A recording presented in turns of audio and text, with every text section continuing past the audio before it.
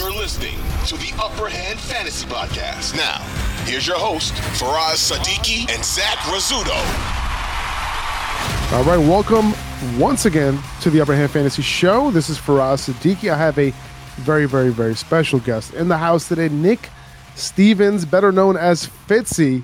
He's a WEEI contributor for all things Boston and what we care about on this episode, the New England Patriots. Thank you for joining the show, Fitzy. Listen, it is my pleasure to bring some obnoxiousness, some pure, uncut, grade A massholia to the program today as well. Whatever team it is that you and the majority of the Upper Hand Fantasy audience listen to, of course, they will not know the joy that I have over the past 20 years. So you're welcome, and hopefully some of that cologne of arrogance that I've delivered in the first 45 seconds, along with the care package of Dunkin' Donuts, candlepin bowling, and steak tips that I sent you in advance, has arrived and has been enjoyed by all. And that's going to do it for this episode of the Upper Hand Fantasy Podcast. Thank you so much. I'm messing around. All right, let's get right into it. Here for his first and last appearance on the Upper Hand Fantasy Podcast, the best at being the absolute worst, Fitzy from Boston. No, it's an honor to be to be here. And listen, when to me, and this is something that I had to sort of learn in the school of hard knocks, that was growing up mostly with teams that couldn't get out of their own way, fell from the highest points, and perpetually disappointed us, like the Red Sox. I know you grew up in the 718. You're a Metropolitans fan. Thank you so much for thickening my skin in 1986. I can still see Jesse Orozco striking out Marty Barrett in my dreams. I actually was so sad for Oz in 1986 when the Sox lost to the Mets that my mother allowed me to skip a day of school and sent me with a note the day after saying I needed a day of bereavement. That's how serious we take sports in Boston. And, we came to appreciate how great it has been. Well, maybe not so much the last couple of years, but during that, what we called the Belichick-Brady double dynastic run, where it was wash, rinse, repeat AFC championship on a regular basis. And Brady became the storm that raised all the tides and forced everything around Boston, from new hotels, architecture, and of course the Celtics, the Bruins, and the Red Sox, to elevate their game as well. It was just an absolutely magical run. But at the same time, if you can't bust each other's chops, if you can't have fun, if you can't celebrate rivalry and fandom, and the joy of being obnoxious or living under thumb like Jets fans have had for a long time, then what's the point of sports fans? I 100% agree. And I was telling you before the show that I was that obnoxious Jets fan living in Boston for 7-8 years at this bar with my Jet stuff on. I'm not, like you mentioned, I'm a Mets fan. I am, but I still, what did I do? I went to Red Sox games with Yankee stuff on. Of course I did, because that's what I just felt like being an asshole back. Yeah, that's what I felt like doing, But and I'll tell you, that's something honestly that like Bostonians, massholes, and New Englanders like if you can dish it as well as you can take it, you'll earn the respect. And so that's probably why your particular brand of mostly sad Chad Pennington style karate was welcomed at that Boston bar for a long time, because they were like, you know what? Yes. We actually don't mind this Jets fan. He's kind of funny. He punches back a little bit. Like I told you before the podcast, almost like you became like that bar's mascot. You were like the sad three-legged blind dog that they adopted. And they were like, oh, come on. He can eat from our cup and drink from our wine anytime. 100%. I mean, they just felt bad for me. That's all it was, and they let me in with open arms. So I have nothing but good things to say, man. The team outside of let's get into it, man. The team outside of New England, I'm the most fascinated in this year by 10,000 miles is the Jets. Oh, I'm trying to grow a third eye so I can focus more on the Jets. What an awesome, potentially I would dare say Oppenheimer has put this team together, because it can be an explosive reaction for the better of humanity, or it may just take out all of North Jersey and Hoboken and beyond. The expectations are so high. We can't even get into training camp, Fitzy. I've been trying to get in, and it's just everything's different because Aaron Rodgers is there. The security's beefed up. You need extra wristbands to get in. Everything changed. Okay, so the stakes are a lot higher. We'll see what happens this year. I'm a Jets fan. I know how this works. I'm not getting my hopes up too high. I understand what we're capable of this year. We have a lot of the pieces. We'll see. But let's talk about the Patriots, man. All right. I wanted to talk about a team that was going to finish with a winning record, but okay.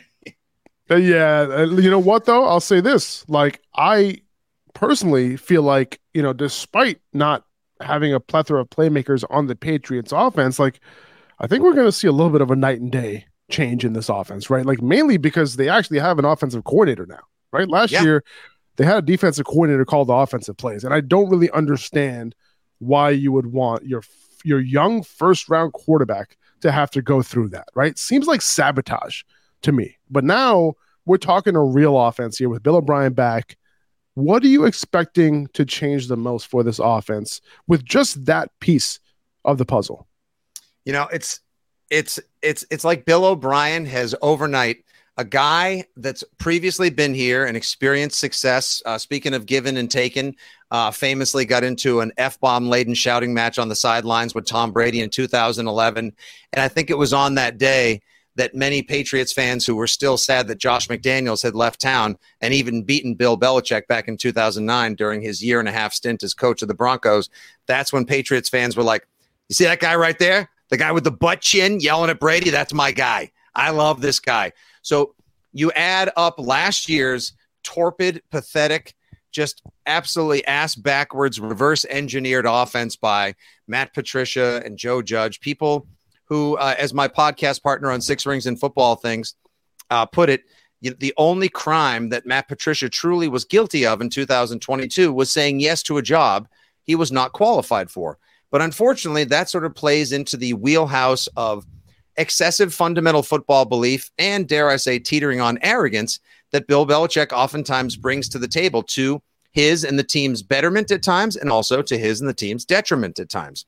Some even said in New England last year for us that bringing aboard Matt Patricia, favoring his relationship with Nick Saban and not wanting to upset that emotional apple cart by poaching Bill O'Brien away from the 2022 Crimson Tide was a fireable offense.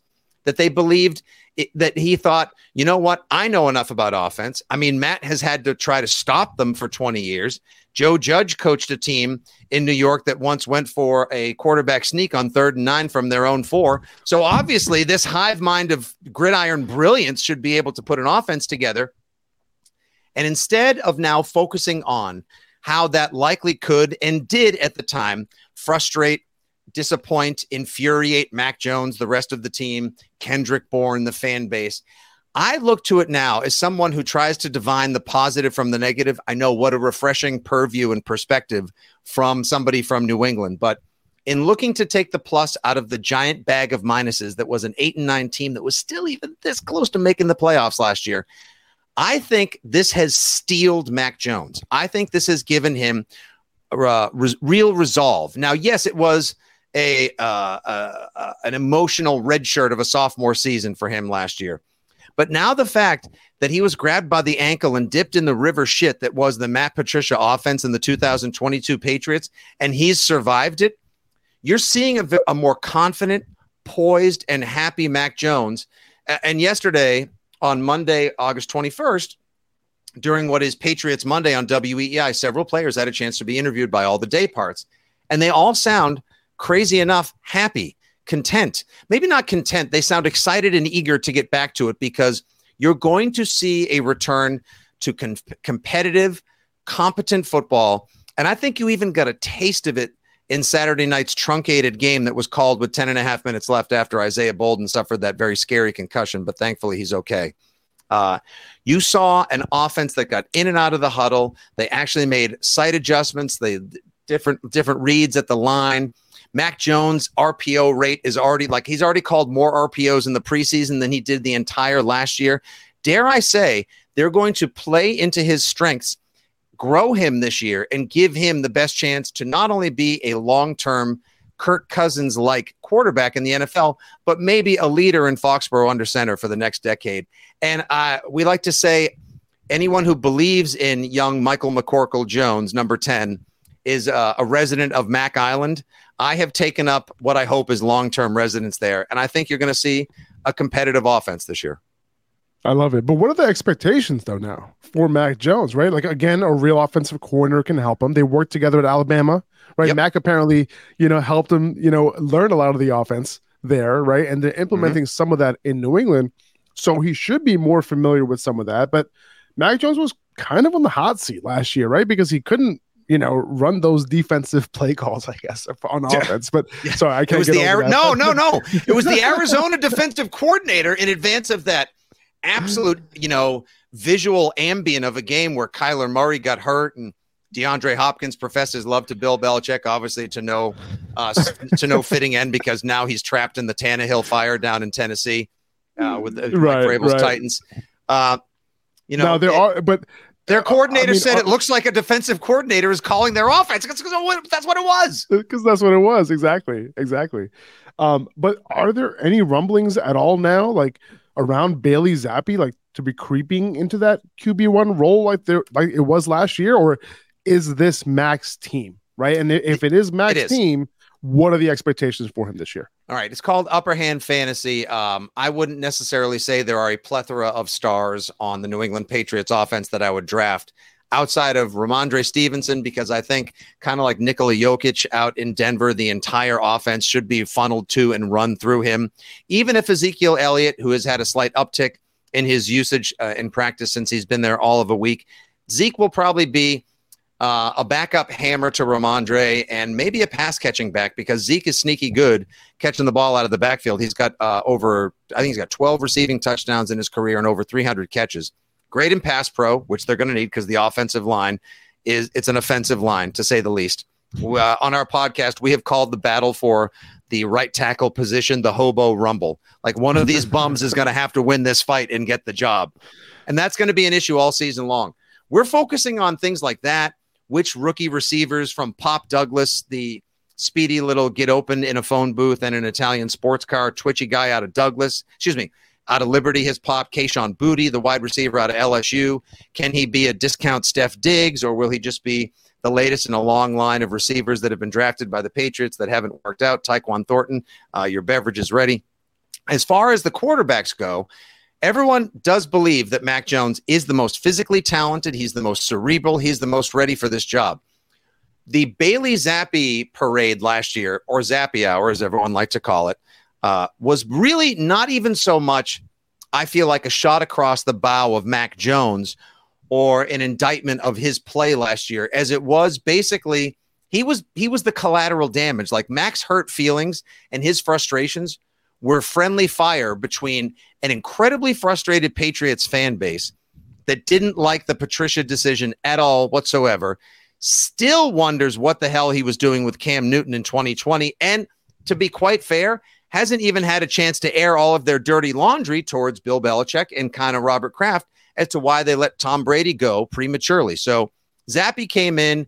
He was not a pushback guy. There was a lot of tension reportedly between Matt Patricia and Mac Jones. You saw the F-bombs on Thursday Night Football, dry swearing, lots of colorful metaphors on Monday Night Football. I had heard stories that Joe Judge was really, really, really creating friction and rubbing a lot of guys on the offense the wrong way because he's a bit of a didactic hardo. Here comes Bailey Zappi. Oh, shucks, I'll do whatever you says, Mr. Patricia, Mr. Judge. And he looks good for a while until, the backup quarterback, who is often the most popular guy in town, hit his slightly lower rookie ceiling against the Bears. And I look at that. It's not the backwards pass by Myers in Vegas. It wasn't Ramondre fumbling in the failed comeback on Christmas Eve against the Bengals. The Patriots, in effect, shot their season in the foot last year by goofing around with Mac and then Zappi in the Chicago game and blowing a game that they were 10-point favorites according to Vegas in.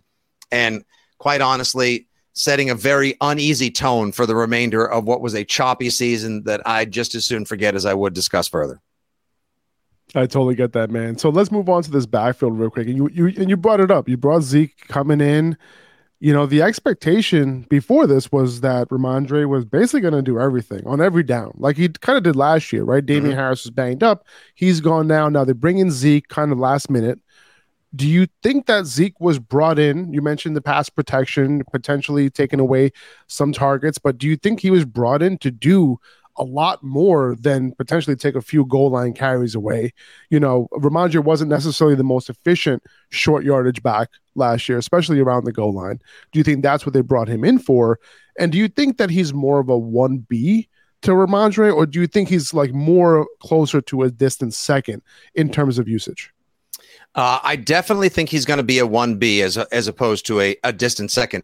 But I think that's also because the Patriots are going to lean heavily, even with the turmoil and uncertainty along the offensive line. They're going to lean on their running game, but they're especially going to lean on their backs for, like I was saying earlier, the offense should run through Ramondre Stevenson. They're going to run so much of this offense through the screen, through the flat. It's almost like when you see a shot chart in basketball and you see like a Golden State one, it's going to have a lot of red and green dots around the perimeter, or in Steph Curry's case, 10 feet behind that, excuse me. Right. And with the New England Patriots, if you were to look at a graph or a chart at the end of the year, like where all of Mac Jones's passes went, they're going to look like butterfly wings. They're going to look like they're just going to be shooting out at an angle to the left, a little further to the left, laterally to the left, behind him to the left, because he's not going to have a lot of time to throw the ball. You're just not going to see. They will have to scheme creatively, find ways to create enough time for Mac Jones to throw the ball downfield. You're going to need Ramondre Stevenson. You're going to need Ezekiel Elliott to not only, try to hammer home short yardage, but also catch a lot of balls. Whatever the over-under is right now on Ramondre Stevenson catches, even with Zeke coming in to potentially vulture some of those, smash the over on that. Smash it all day, every day. Bet the farm and twice on Sunday. And with Zeke last year, I know he had a down year in terms of yards per carry, but he was still highly effective in converting third down carries, highly effective around the goal line. And though Tony Pollard became the star, Zeke still had almost 900 rushing yards and 12 touchdowns. Who among us wouldn't want that on a fantasy team or a real life team that has a star running back in blossom right now in the form of Ramondre Stevenson, who I think we all saw took a little extra tread off the tires last year and was gassed by season's end. Like, he wasn't prepared for over 90 targets and 200 some odd carries. Like, that's a workload for a second year back taken in the fourth round, who people thought would be a compliment to Damian Harris, but honestly has kind of emerged as a star. Oh, yeah, for sure. And he is a fantasy star for sure. And the Zeke signing did, have an effect on it, right? Because people are like, oh, man, I was really hoping Ramondre would be the guy, and now Zeke's coming in. What kind of effect does that have? But at the end of the day, like you said, Ramondre is going to rack up those receptions, right? And that's really what it's going to come down to. For certain. And, there's a very interesting, all season long, the comps between how the Jets backfield performs and how the Patriots backfield performs are going to be fascinating to me, because there was you could say that I've talked myself into Ezekiel Elliott being a better fit for the Patriots, whereas Dalvin Cook is a perfect fit for the Jets in a lot of ways. Maybe I'm just trying to do that because I really wanted Dalvin Cook, and I've been a huge fan of his since he came out of Florida State. But in a lot of ways, like, it makes so much sense to bring in a proven stud 1A back who can and should take over when he's cleared for contact in practice for Breece Hall, because don't rush that guy. Like, that kid is a star. That kid is a hoss. He is an absolute wagon. But don't rush him back from that ACL. Yeah, he might look good right now, but put too much stress on that reconstituted ACL, and you could have him wear down. It could have another injury. Dalvin Cook wants to feed and go get another contract and be the man. Let him be the man. Whereas Zeke, at this point, I could see him being such a positive force, both in terms of relief and veteran mentorship for Ramondre, and a Patriots running back room where Kevin Harris, Pierre Strong Jr., please. Those kids aren't ready for prime time either. I think both of them worked out extremely well for both teams. Yeah, no, I totally agree on the Dalvin side. That's one of the reasons why I was happy that he signed, because of the fact that that Breece Hall was coming off that ACL. Don't rush him back. He's super young. He'll be fine. He'll be fine next season. Give him that full workload next year. Talk to me about these wide receivers. They let go of Jacoby Myers.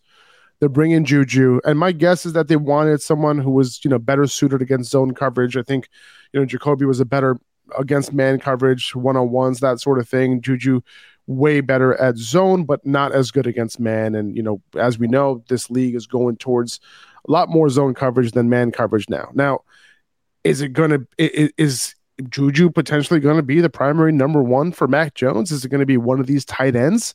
They're apparently working a lot of that 12 personnel, 2 tight end sets, right? Early on, Mike Gesicki popping at OTAs and minicamp. Now I'm hearing more Hunter Henry. They paid Devontae Parker. I have no idea what that was about, but can you make sense of this situation a little bit for me? Like, if you had to tell me outside of Ramondre, who is the guy who might get the most production, the most looks from Mac Jones? Who would you say that is? It's gonna have to be Juju Smith-Schuster, and I think the combination of him being a better zone beater, him being better on the point of contact, him being a better blocker than Jakobi Meyers. I always called Jakobi Meyers the discount Slim Reaper because he kind of like looked a lot like, ran like, was great with his footwork, great with his hands, kind of like Devontae Smith. He just, he's the grocery store equivalent to him. He's not like the fresh off the lot sticker premium version like the actual Slim Reaper, who I think is going to just continue to feed for the Philadelphia Eagles. Love that kid. Absolutely. Absolutely love him. So Jakobi Meyers was, slow of foot, but clinical and had great hands and always found a way to get open. He was Mac's favorite target.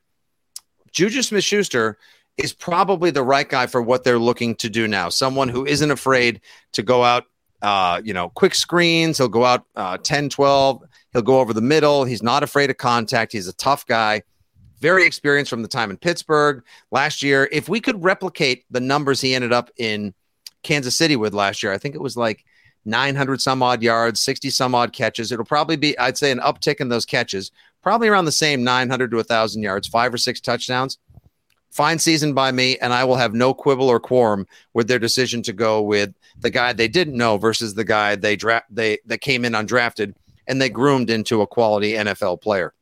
As far as the rest of the receivers go, Devontae Parker has achieved something few wide receivers ever could, which is leading the league in lack of separation for 3 straight seasons, which I think is pretty spectacular. Probably deserves a gold watch or at least a certificate of achievement for that. Maybe a pizza party. I mean, it's really something to be able to survive in the NFL, literally being the guy who finishes last 3 straight season in this new stat that they track, yards of separation, is spectacular. And yet still great on the 50-50 balls. He calls them 80-20s. I don't think he's a number one wide receiver. You're going to see a room full of 2s. Kendrick Bourne, he's always wanted to be an affordable Deebo Samuel, but hasn't been given the opportunities. Clashed infamously last year with Matt Patricia. Now it looks like he's going to set for a bounce-back season. He's in great shape. You're going to have a pass-catching core from Hunter Henry through Mike Gesicki. Hunter Henry's the one I would definitely draft first amongst all of them because he did have 9 touchdowns in 2021. And he's in the best shape of his life. He just told us on Monday on the radio that this was the first offseason where he was fully healthy, no surgeries, no rehabilitation. So he was able to, as he called it, attack the offseason, work on his footwork, get in better shape, learn more route trees. He said he's plugged into the energy of Bill O'Brien, who has been a necessary spark plug for both himself and the entire offense.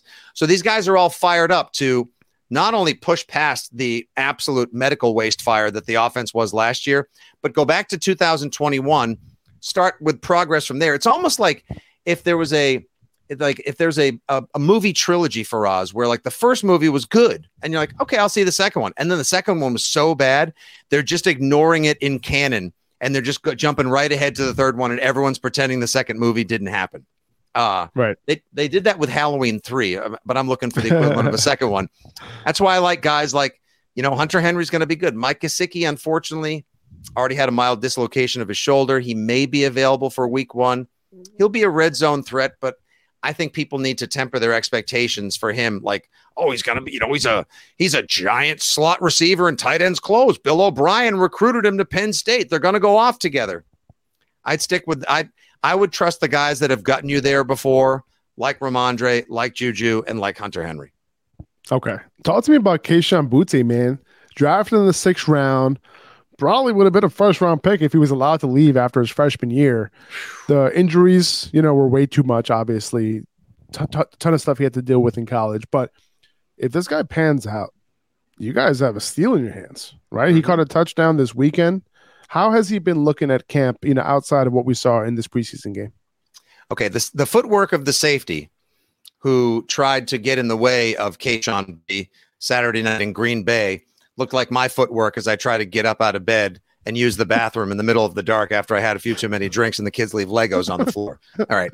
It was pretty remarkable that he was able to stay up on his own 2 feet, but at the same time, it was also pretty bad. That said, he is the only wide receiver through the first 2 pretend season games to score. Now, I caution Patriots fans who have already come out and said, Malik Cunningham, he's like the new Lamar Jackson dude. Keyshawn Booty, we got Justin Jefferson at like 1/50th of the price. Demario Douglas, who needs Zay Flowers? We got the new Julian Edelman out of Liberty.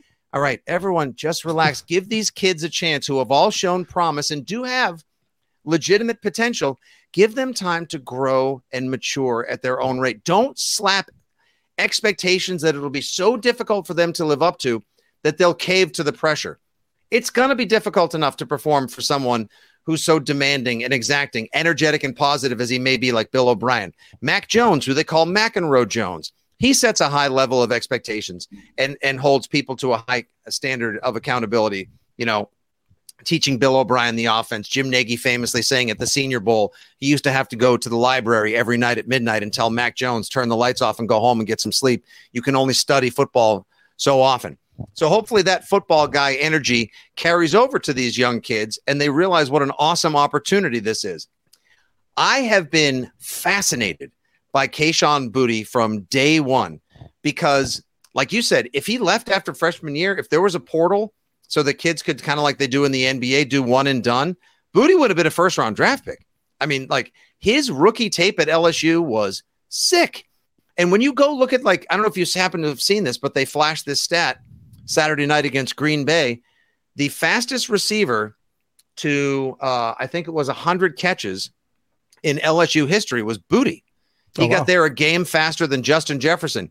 And by the way, the receivers that got there in like 23 games and 24 games happened to be like Jamar Chase and Odell Beckham and Jarvis Landry. So that is a hell of a wall of fame right there to be a part of. Yeah. The ankle injuries, personal off-field matters, clashing with Brian, whatever the hell is, I always forget his name. I think I kind of do it on purpose. Brian Kelly, the coach at LSU. They didn't vibe at all. So everything sort of set his value and his usage back, even though last year he still had $150 and a touchdown against Georgia, which is not the easiest thing to do with all the studs that came out of that defense. So if he keeps his mind right, he was the first guy Bill O'Brien started yelling at and working hard back in OTAs in May. Mac is working with him. Malik Cunningham, apparently the quarterback wide receiver hybrid that's trying to make the team, has taken him under his wing. If this kid can keep his head straight, stay healthy, they legitimately may have a big body possession receiver who's got the skills to actually, show up on Sundays in a positive way. Like we may actually have a steal, but I also don't want to say it because I'm going to jinx it. And then he's going to get hurt and I'm going to be like, shit. No, why can't we have nice things anymore? Well, you know what? A lot of people in the fantasy community was looking at Booty as somebody who, take a shot on, right? To see what happens, right? I think as he has the upside, right? The floor is the floor all the way down, but the ceiling can be pretty high. Now, I think that's going to do it for this segment, Fitzy. I really, really appreciate you coming on, man. Thanks for the time. And guys, like you can find Fitzy on Twitter at FitzyGFY. You can search for him there. Fitzy, can you tell these guys where they could find you? WEI 93.7, what times and what shows? Of course. Thanks for having me again. It's a pleasure talking Patriots with a fantasy perspective and a good-natured barb-laden chat that you can have with a Jetropolitan fan as well. I'm looking forward to the game. I have like everyone in New England can't wait to see Tom Brady come home September 10th. It's going to be a massively emotional day. It's already the highest price ticket in the NFL. I personally cannot wait for week 3 because I want to go to Helm's Deep once again with the Orcs down there at MetLife Stadium. I mean, Jets fans are something else, I'm telling you. And I get some of the best social media that I do when I do my fan on the street work in parking lots talking to fans. Right. Just think of this. What if the Jets and the Patriots are both 0-2 for us? And week 3 basically turns into an Aaron Rodgers versus Bill Belichick, Mac Jones versus Quinnen Williams and Sauce Gardner loser leaves town match, because 0-3 teams, even in the 17-game season, have a 10% chance of making the postseason. Right. Which is unbelievable. Which is wild. Anyway, you can catch me down there. I'll be out working the lots at Jet Life Stadium on the 24th. But until then, I'm at Fitzy GFY across all the socials. I'm on the weekends doing the Fitzy and Hart program, the host of the Patriots Six Rings post-game show on WEEI, heard nights and every day on the Six Rings and Football Things podcast. And should anyone come to a Patriots game, I'll be serving once again this year at Gillette Stadium as the in-stadium game day event host. So if you see this Irish Greek guy with a backwards cap yelling, "Let's go Pats" on the new world's biggest Jumbotron, that's your guy, Fitzy GFY. I love it. Appreciate you, man. And I hope you can come back on soon. Holler anytime, my man. Have a great season. All Go right. Pats. Thanks, man. Take it easy. 2400 Sports is an Odyssey company.